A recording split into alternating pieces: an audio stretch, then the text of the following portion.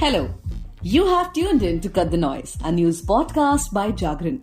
Today is Saturday and the 17th of June. Let's talk about the news of the nation and happenings around the globe. Without further delay, let's start with the headlines of the day. Fresh violence in Manipur as mobs vandalize police armoury, fires on forces. Actor Amisha Patel surrenders before Ranchi court in fraud case. India to manufacture BrahMos missiles, drones in UP defence corridors, says Rajnath Singh. Return lead in next elections, Pak PM urges, brother Nawaz Sharif says report. Days before PM Modi's visit, US eases green card eligibility norms. Adani Enterprises arm Adani Digital Labs agrees to buy online train booking startup Trainman. In Indonesia Open, Satwik and Chirag overcome stiff challenge to enter men's doubles final. Now dig into the more info, but yes, crisp. So from the national news section, automatic weapons were fired from Kwakta in Bishnupur district and Kangwai in Chura Chandpur district of conflict-torn Manipur last night. An intermittent burst of firing were being reported till early this morning, police and army sources have said. An empty house was also set on fire in Langol by miscreants today.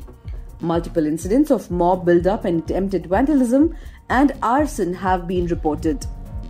Joint forces of the Army, Assam Rifles, Rapid Action Force and State Police undertook a flag march in Imphal East District till midnight. Now moving on to the next national news. Bollywood actress Amisha Patel on Saturday surrendered before the Ranchi Civil Court in connection with a check bounce case.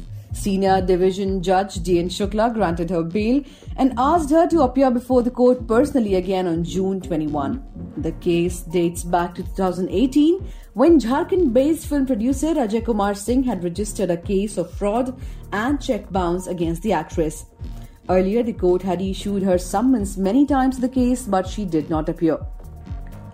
Later, the court issued a warrant against her, said the complainant's advocate Vijay Lakshmi Srivastav. Now moving on to the next national news. Defence Minister Rajnath Singh on Saturday said not only nuts and bolts but BrahMos missiles, drones and electronic warfare systems will also be manufactured and assembled in the Uttar Pradesh Defence Corridor. The Uttar Pradesh Defence Industrial Corridor is an aspirational project that intends to reduce the dependence of the Indian aerospace and the defence sectors on foreign suppliers.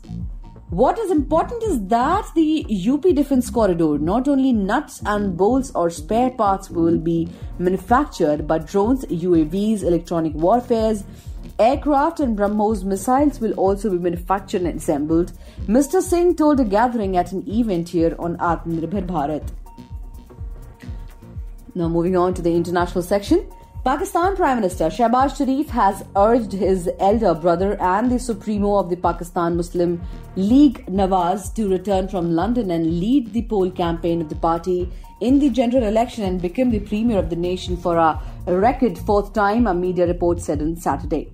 Addressing a meeting of the Central General Council meeting of the party on Friday, where he was re-elected as the president of the PMLN, Shehbaz 71 indicated that Nawaz Sharif would return to the country soon, Geo News reported.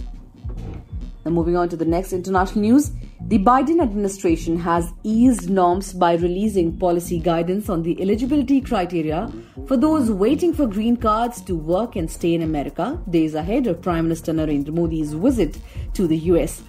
Prime Minister Narendra Modi is visiting the US from June 21 to 24 at the invitation of US President Joe Biden and First Lady Jill Biden. They will host PM Modi at a state dinner on June 22. The visit also includes an address to the joint session of the Congress on June 22. Now news from the business section. Adani Digital Labs, a wholly owned subsidiary of Adani Enterprises Limited, has agreed to acquire an online train booking and information platform, Trainman. In its regulatory filing, AEL informed that its wholly owned subsidiary, Adani Digital Labs Private Limited, has signed a share purchase agreement in relation to its proposed acquisition of 100% stake in Stark Enterprises Private Limited, also known as Trainman, an online train booking and information platform. Now news from the sports section. Star Indian men's doubles duo of Satwik Sairaj, Ranki Reddy and Chirag Shetty overcame a game deficit to beat Min Hyu Kang and Seung Jae-seo in Korea in a tough battle to enter the final of the Indonesia Open World Tour Super 1000 event on Saturday. The 17th seeded India duo had to fight it out for 1 hour and 7 minutes to defeat the unseeded Korean pair 17-21, 21-19, 21-18 in the semi-final.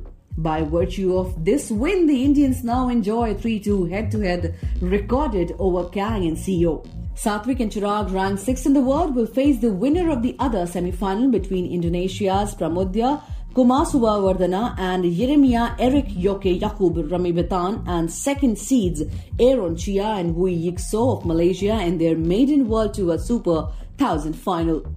So dear listeners, that's all for today in Cut the Noise. Here in Jagran Podcast, we cut the clutter, cut the noise and deliver you news, which is actually news. Stay tuned.